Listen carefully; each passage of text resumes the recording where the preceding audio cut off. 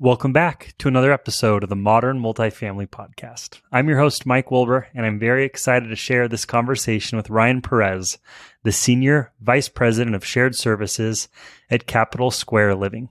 Ryan has an incredible background in our industry with more than 20 years of service, and she has worked for some of the fastest growing operators in technology and marketing positions.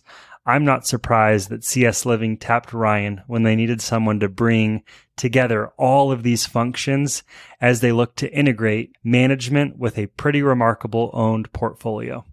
In this conversation, Ryan and I hit on a handful of my favorite topics. We talk through technology, we talk through industry trends, and we, of course, talked about the importance of being absolutely employee-centric. This conversation was recorded in person at the Multifamily Social Media Summit in Napa and has truly become one of my favorite ways to get to know people and also to capture content. And I hope that comes through in this really fun conversation. Without further ado, let's get into it. All right, Ryan Perez, really excited to be with you here live at Multifamily Social Media Summit. Yes, thank you for having me. I think of you as an industry icon, and I would like to start with a little bit of your story. You've had quite the experience and tenure in multifamily, and you've found yourself in a cool and unique position today. Yes. And I'd love to hear maybe how you found the role that you're in today. Yes, it's an interesting story. Actually, several years ago, I worked for Landmark Apartment Trust, which is a REIT that was subsequently purchased by Milestone. But during my tenure there, worked for an owner and stayed in touch with him over the years, became friends, and he reached out to me late last year with this really unique opportunity and said, hey, come help me build this company. So, I think that doesn't happen very often in someone's career, to work alongside another person that you respect and trust and to have the opportunity to build something from scratch, to really get to put your thumbprint on it. So it's exciting. I feel like you've spent a lot of time in the industry in all sorts of different sizes and shapes of organizations. Is this the first time you're entering an organization with the opportunity to build truly from the ground up? It is. Yes, it is.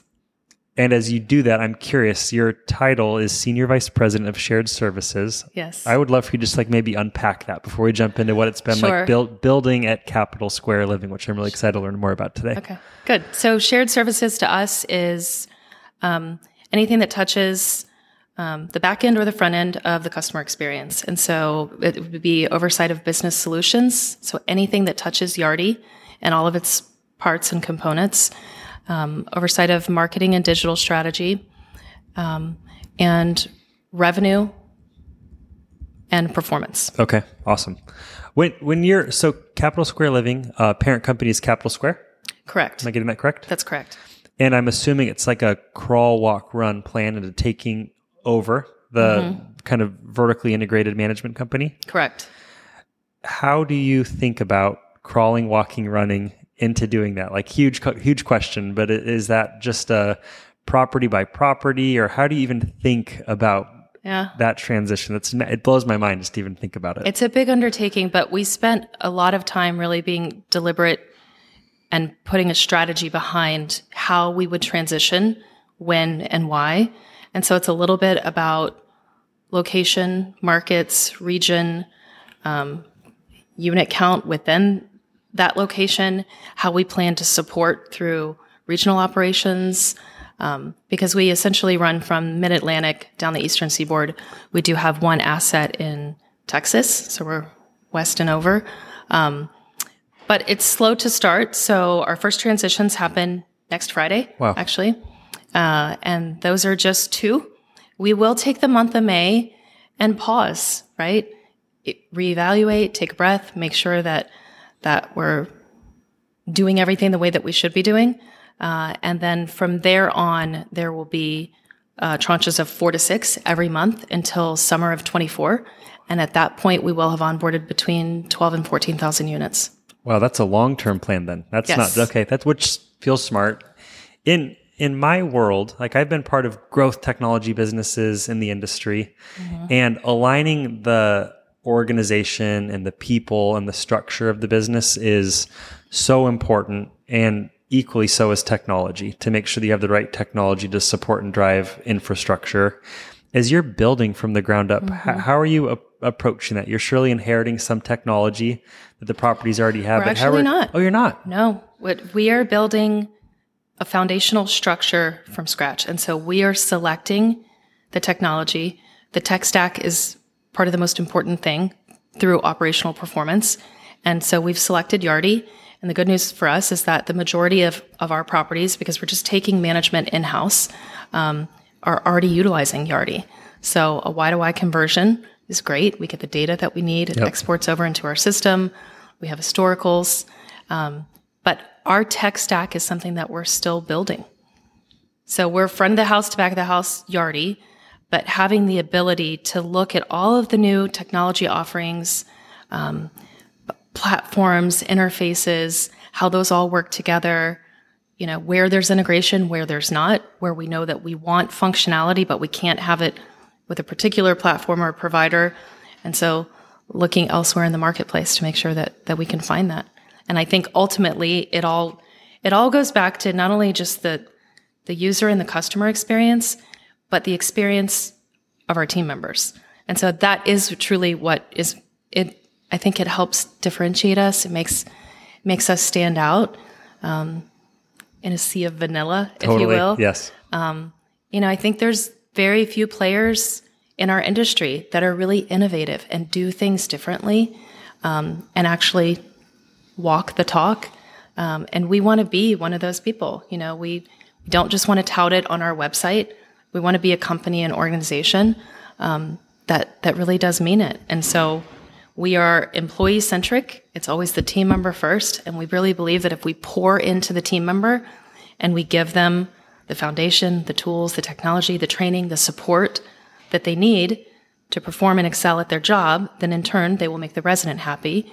And in turn, happy residents make investors happy, For right? sure. Because then we create longevity and retention. And when it's like a flywheel. I feel like that's almost like the CS Living flywheel is how I see that. Yeah. So I feel like the last couple of years, and you know it way better than I do because I've never been on the operator side of the industry, but I feel like the last couple of years were absolutely wild for the industry. We saw revenue soar. We saw rent growth take off. We've seen some controversy as it's related to things like revenue management, which has been a big challenge for a lot of operators with some legality the past couple of quarters.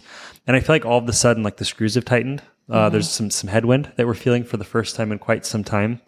And all of a sudden, it feels like residents have once again skyrocketed to the top in terms of predictability as it relates to experience and retention. That's what I'm hearing. Right. And as you're starting to build this company with employee centricity and that being the premise of your flywheel versus starting 2 or 3 years ago when it was sort of just like throwing gas on the fire. Right. Has that changed your perspective in terms of how you're thinking about programming or people or even just standing up initiatives?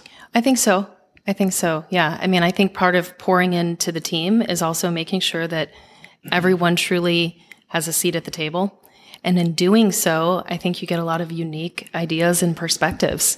The people that are closest to the residents that they serve are those that are on site every day. And so if they have an idea about how to support or engage, their residents, then I say, we're all ears, right? We want to listen to that.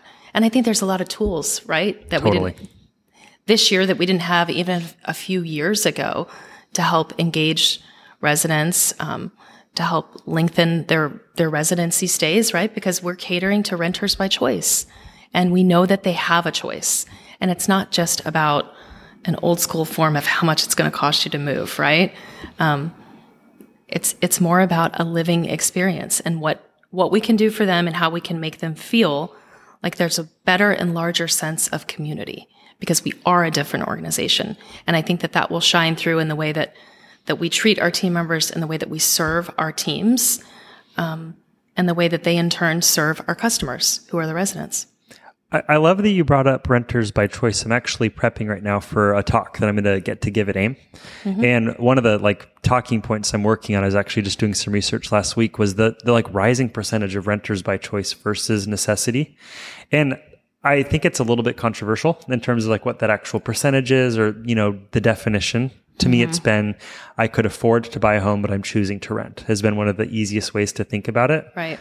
Do you have a definition or a way that you think about that phrasing? So not many people have shared that with me, renters by choice. I would agree. I would agree with your definition. And I think we're probably going to see a lot more of that as interest rates continue to rise, because they're pushing toward not supply and demand, but they're right. They have to push the rate to uncomfortability before it will back off again. And I think in turn, for the multifamily industry, we'll see a lot more renters by choice join communities such as ours, right? Where they certainly have the means, but they're choosing to rent instead of buy. When you're in the position that Capital Square and Capital Square Living are at today, you have existing assets and you're taking over management. Does that give you an opportunity to rethink amenities or offers, or do you sort of have to make do with what you already have when it comes to positioning the property and the products and things like that?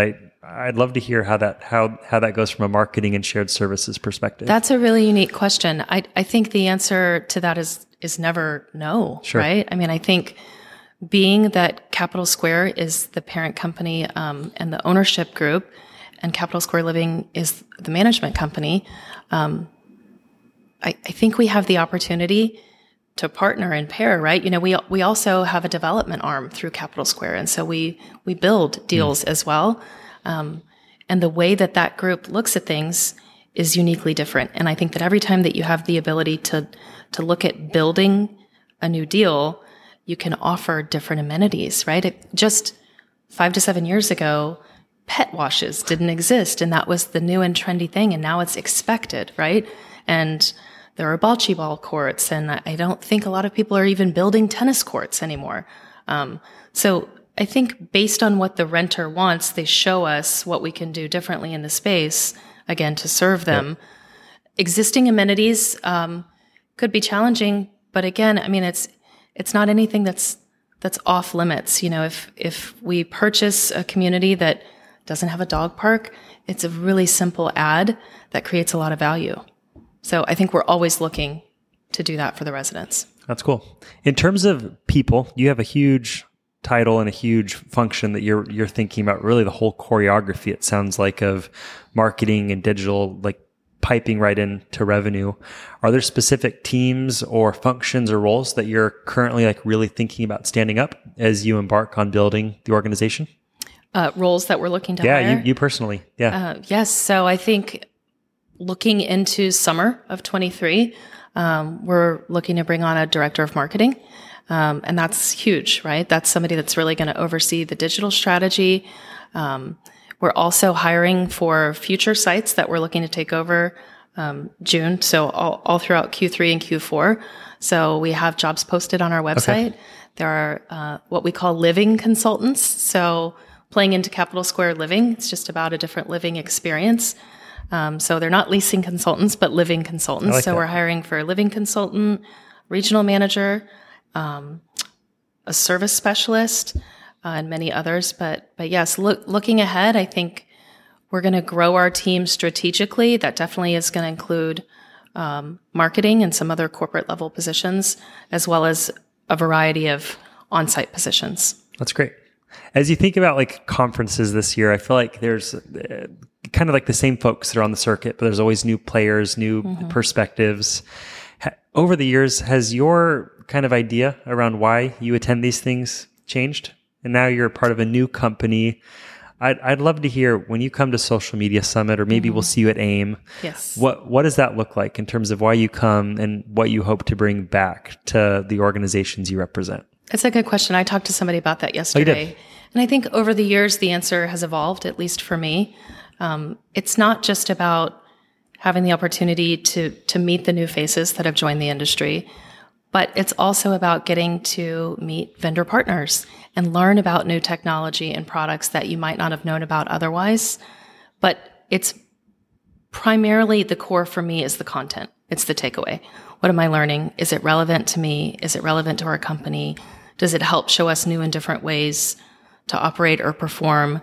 And Social Media Summit is one of my favorites because of that, because I always come away with content that I feel like I can consume and utilize on a day-to-day for our business. I love that. Did you happen to attend the session with the Landmark team about short form video? Did you make that one yesterday? Okay, I just had them on, and I'll be curious to get your take, because I just did a re-recording with them because I knew a lot of people missed it because of the traffic snafu. Yeah. And they talked a lot about modernizing social media, short form specifically, catering to Gen Z, who is now 31% of the renter pool. And so I typically don't attend a ton of the sessions that I've attended, more than a few this time. And I'm actually excited to take some things back to clients as well as our business as well. That's great. That's great. Do you have any questions for me? Kind of a curveball for you. It's a gentle one and no pressure.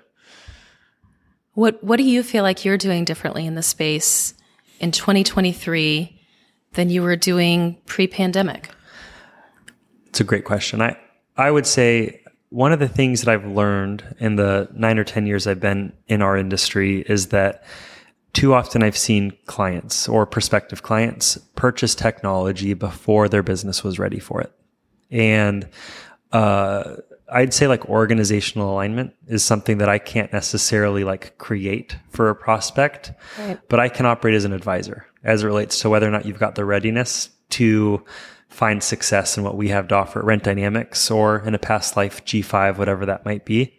And I would say that's now something I'm completely obsessed with, in almost slowing down or elongating the sales engagement to make sure that we've both defined what the moment of value is going to be and if we're ready for it.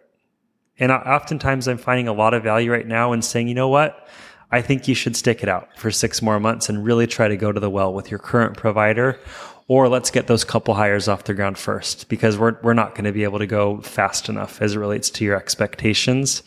And that's controversial to say as a salesman, but I will say that is my moment of value that I'm really trying to deliver to our customers, our prospects, is, are we both ready to go find success? And I think there is a lot of greatness that's going to come from that perspective of not always saying yes to the sale. I think that's great. I actually was having a conversation over breakfast this morning about that same exact thing. Are we ready for the technology? Because there's so much in the marketplace now, and there's a lot of what I would call layering without duplication.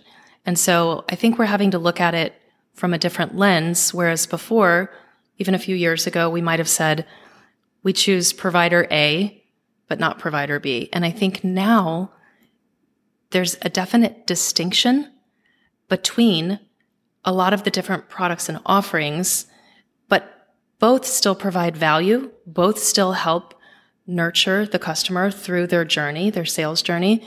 And so I don't think it's a matter of picking A or B. I think it's a matter of strategically layering your technology in a way that positions you to be successful for the customer. And so there comes a point where you have to make sure that functionally it works, that it integrates, that there's data integrity, right? That there's trackability, but that it also provides a cohesive experience, because I do think there is such a thing as layering too many things on top, tiramisu. Right? So I agree. Yes, it just becomes cloudy and muddy. And I think it's important to have those transparent conversations with your customers and to find the distinction of what each particular function is and where it provides value. And if it doesn't provide value, then let's not do it. Totally.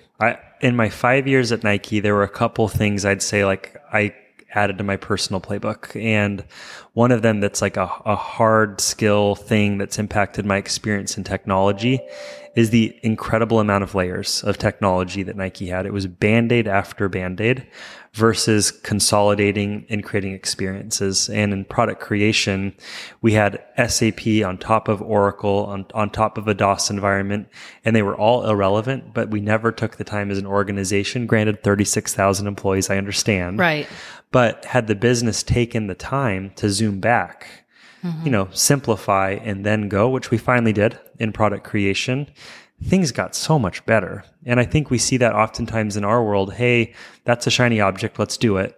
But now all of a sudden we've created this incredibly complex experience for our residents or our employees. Right. And the friction that exists there is a reason not to do business with you or not to rent from you. And I just think there's a lot to be said about, do you have the organizational readiness to do it? Do you have the hypothesis of what you want to see out of the program? And if so, well, then we should definitely have a conversation. And I think that's one of my biggest learnings these last couple of years is we all went a little bit hog wild the last couple of years, especially. Agreed. Last question. Do you know someone named Dom Beveridge? No. So Dom was a Real Page guy. He was part of ILM before they were acquired. Okay. And he now leads a consulting firm called 20 for 20. Okay. And they publish a white paper called 20 for 20. It's 20 conversations with the senior executives on the operator side. And I'll share the white paper with you. I think you'd really enjoy reading it. Okay. But they ultimately boil down the top focus areas in the coming year for industry executives just like yourselves. And they talk a lot this year about centralization, ESG, ancillary services, things that we're all talking about. And it was really interesting reading his take because he talks about how most executives that are thinking about centralizing are thinking about leasing, property admin, like repetitive tasks like collections or maintenance, but that over 80% of them are still thinking about it and talking about it because they're not ready. And I just thought that was like a good, okay, you don't need to go buy a new CRM to solve that. Like, let's take the time. And as you were saying what you were just saying, it really connected me back to 20 for 20. I'd love to take a look at that. Yeah. I think dissecting some of those bigger conversations is the only way that you're going to get to the truth about what your organization is or isn't ready to do. I totally agree. Well, I loved getting to chat with you. Thank you for joining. Thank you for having me. And congratulations on all of the growth and success. I am a huge fan of new. I'm a huge fan of growth. And I think that what you all are embarking on sounds like you've assembled a dream team. It also sounds like you're going to really make some plays. And so I'm excited to cheer you on. Thank you. Thank you. We appreciate it.